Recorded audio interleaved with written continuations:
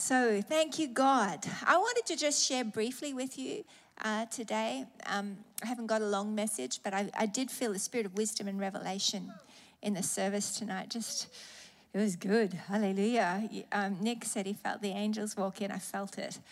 And whoa, it was great. Suddenly, downloads of revelation, and it was just amazing. I want to share with you, though, a couple of scriptures. I'm reading from the NIV in Galatians chapter 3. Hallelujah. Do you like the Bible? I'll tell you what, if you're having trouble hearing the voice of God, you can read it. Hallelujah. So you never have to not be able to hear him. Hallelujah. Verse 5. Does God give you his spirit and work miracles among you because you observe the law, or is it because of what you believe and because you believe what you heard? Consider Abraham. He believed God and it was credited to him as righteousness. Understand then that those who believe are children of Abraham. The scripture foresaw that God would justify the Gentiles by faith and announce the gospel in advance to Abraham. All nations will be blessed through you. So those who have faith are blessed along with Abraham, the man of faith. All who rely on observing the law are under a curse, for it is written, "Cursed is everyone who does not continue to do everything written in the book of the law." Clearly, no one is justified before God by the law, because the righteous will live by faith. The law is not based on faith. On the contrary, the man who does these things will live by them. Christ redeemed us from the curse of the law by becoming a curse for us, for it is written, "Cursed is everyone who is hung on a tree." He redeemed us in order that the blessing given to Abraham might come to the Gentiles through Christ Jesus, so that by faith we might receive the promise of the Spirit. Hallelujah. Wonderful, wonderful God. We have been justified by the grace of Jesus and through faith, by believing in who he is. It says, does God who gives you his Spirit work miracles among you because you observe the law, or is it because you believe what you heard? And there's a really old chorus. Only believe, all things are possible. Only believe. They used to sing it in the Catherine Kuhlman meetings. And this revelation, though, the simplicity of simply believing is what the Lord is asking us to do. To humble ourselves like little children and just say, I just believe in Jesus. It's because of our faith. It says it here. It's because we believe what we've heard that God works miracles among us. The miracles that God was doing, in 8 days, we saw so many miracles. But it was following the preaching of the word. Signs confirming the word. And it's just the way God is. It's because we believe in him that he does these works. It's not because of our holiness or our righteousness or our efforts. It's because we have believed on the Lord Jesus Christ. Scripture tells us in 1 John chapter 3 that if our hearts don't condemn us, we have confidence toward God. And he tells us if we will obey this command, that we would believe on the Lord Jesus Christ. This is it. This is the prerequisite to receiving what you ask from God, is that you believe on the Lord Jesus Christ, that you just believe. Only believe, all things are possible. Only believe. If we would just believe on the Lord Jesus Christ. We try to complicate it. We look for the different keys. What is it? And yet, the key is so simple. It's so simple that Scripture calls it a stumbling stone that people trip over. He is the cornerstone. He is the beginning and the end. He is Jesus. Hallelujah. And the Scripture is asking us to determine to know nothing but Christ and him crucified. If we would believe on the Lord Jesus, we would see more of the miracles that we're longing to see. We would see the things that we're longing to see breakthrough in. God is looking for us to come back to the simplicity of knowing Christ and him crucified. Amen? Those of you who've been following my messages over the last little while will know that I've been studying what book? Romans, hallelujah, and been going through it verse by verse, and oh, it's so good. It's so, so good. Delicious, delicious. But I've been looking for a long time at Romans chapter 6, which is so delicious. Hallelujah. Encourage you to spend a lifetime there. Hallelujah.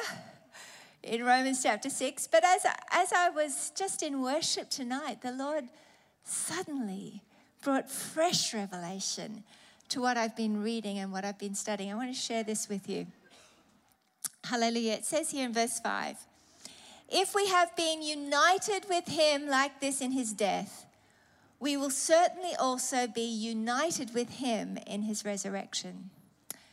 For we know that our old self was crucified with him so that the body of sin might be done away with, that we should no longer be slaves to sin, because anyone who has died has been freed from sin. Hallelujah. Now, if we died with Christ, we believe that we will also live with him. For we know that since Christ was raised from the dead, he cannot die again. Death no longer has mastery over him. The death he died to sin once for all. But the life he lives to God. In the same way, count yourselves dead to sin, but alive to God in Christ Jesus. Hallelujah. This verse in verse 5, if we have been united with him like this in his death, we will certainly also be united with him in his resurrection. We were baptized, it says in verse 2, it says, we died to sin. Hallelujah. Verse 3, it says, don't you know that all of us who are baptized into Christ Jesus were baptized into his death? We were therefore buried with him through baptism into death, in order that just as Christ was raised from the dead through the glory of the Father, we too may live a new life. So we have been united with him in his death, and we've been united with him in his resurrection. But this word united is what really hit me tonight in worship. What it looks like to be united with Christ. There is so much liberty and so much freedom when you begin to understand that this is not a concept for you to intellectually simply understand. It is an invitation into a freedom that is beyond your capacity to handle the joy that flows from it. There is an invitation into a union with God. When we begin to understand what it looks like to be united with Christ, we will worship differently. Because you're not worshiping trying to get into the glory. You're not worshiping trying to get an encounter with God. You're worshiping from a revelation that I'm already united with him.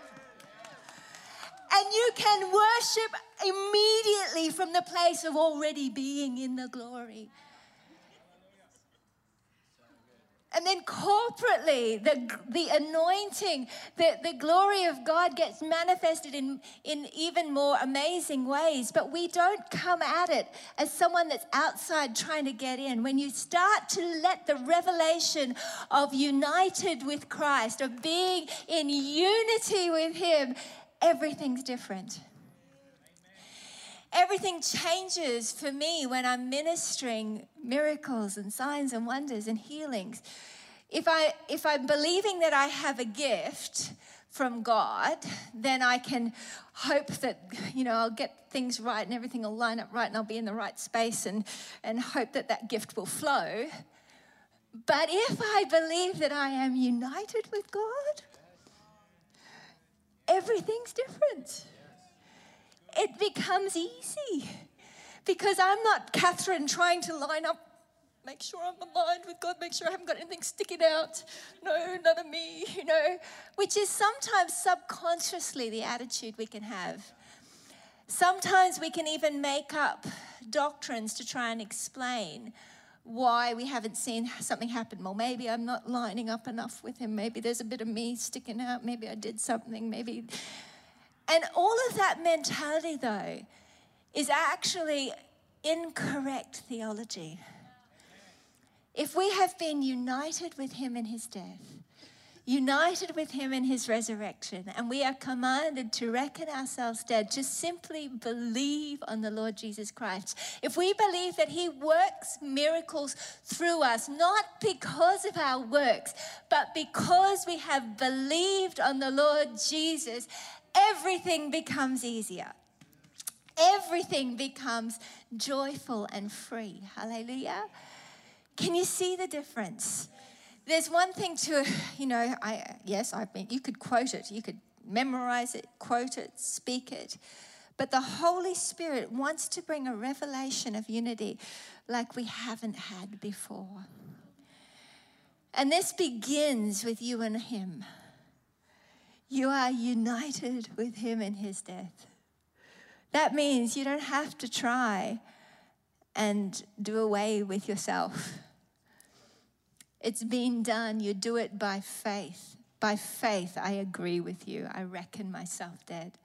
I remind myself of the truth. I remind myself of what I look like. Thank you, God. If any man's a hearer of the word and not a doer, it's because he's like a man who looked in the mirror, then walked away and forgot what he looked like. If you want to be a doer of the works of Jesus, you must remember what you look like.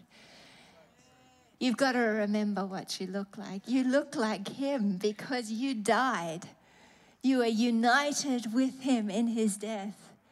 And you were raised up with him in his resurrection power. What you look like now is somebody that is not on the outside trying to line things up and get it right, but you are somebody that's actually already in. Hallelujah. Living in the glory. I mean, what's it like to live in the body of Christ? To be the body of Christ. This is something we know conceptually, but what's it like to experientially have revelation of being in union with him? I think you might have some of that divine optimism that she was talking about. Come on, you. The gift of faith, because then you begin to realize I'm living in the faith of Jesus Christ. I'm not me trying to make sure my little bit of faith is lining up. I actually have access to the whole lot. Hooray.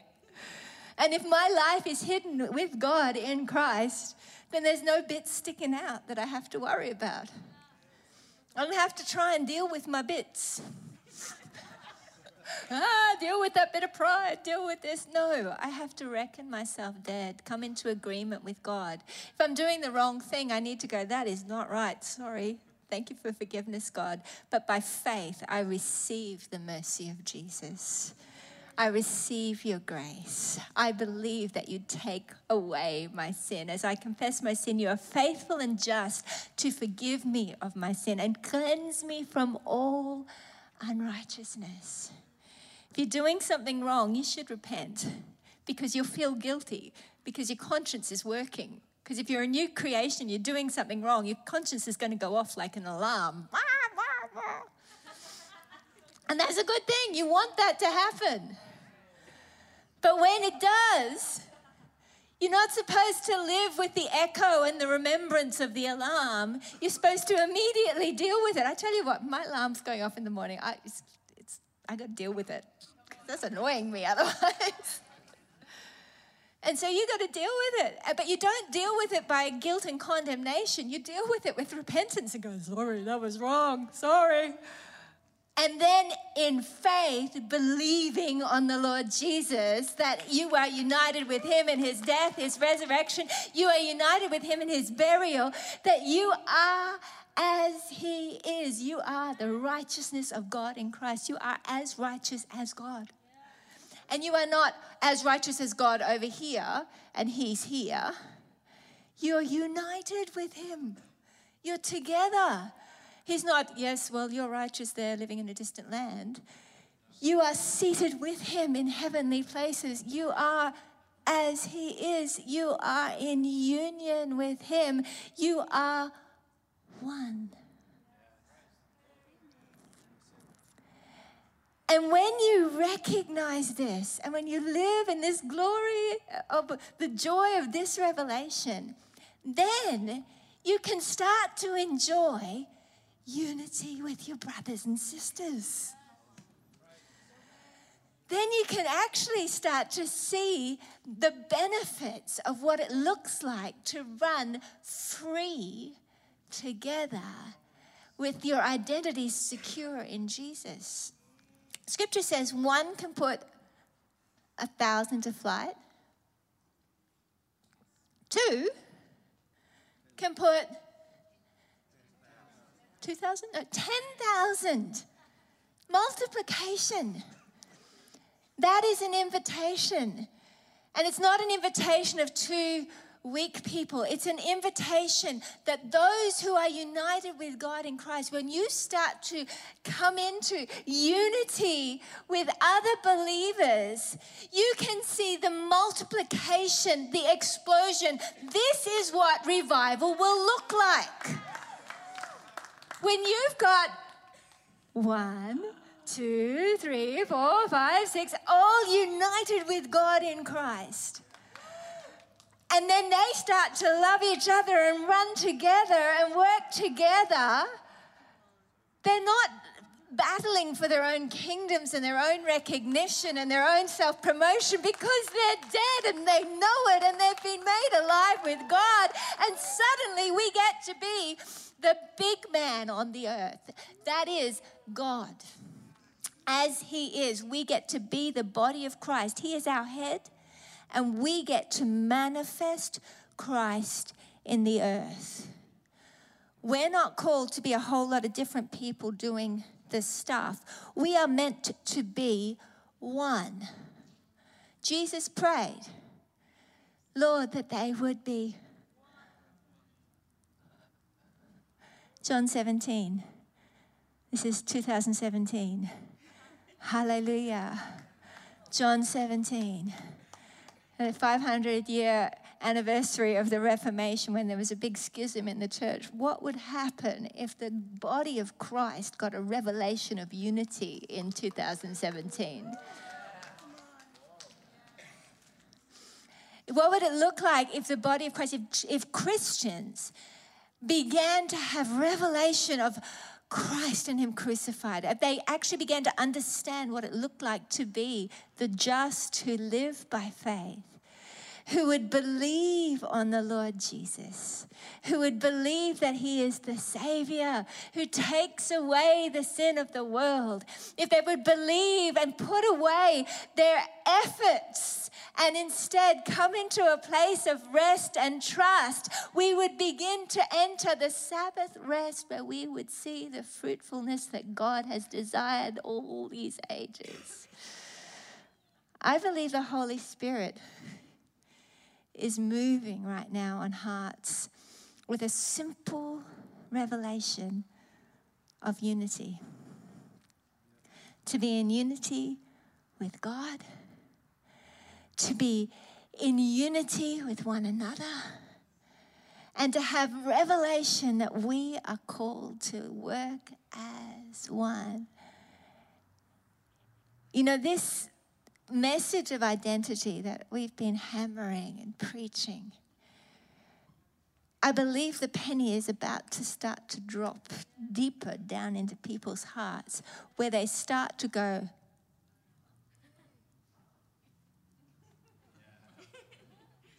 oh,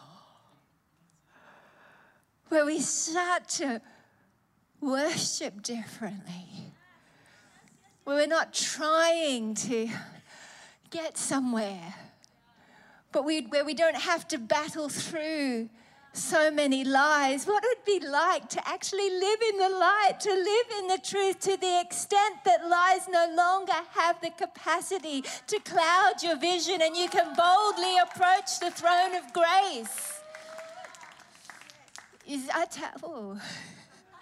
I prophesy, and we're about to see some things together in worship, in fellowship together that are more glorious than we've yet imagined. Can you feel the presence of the Holy Spirit?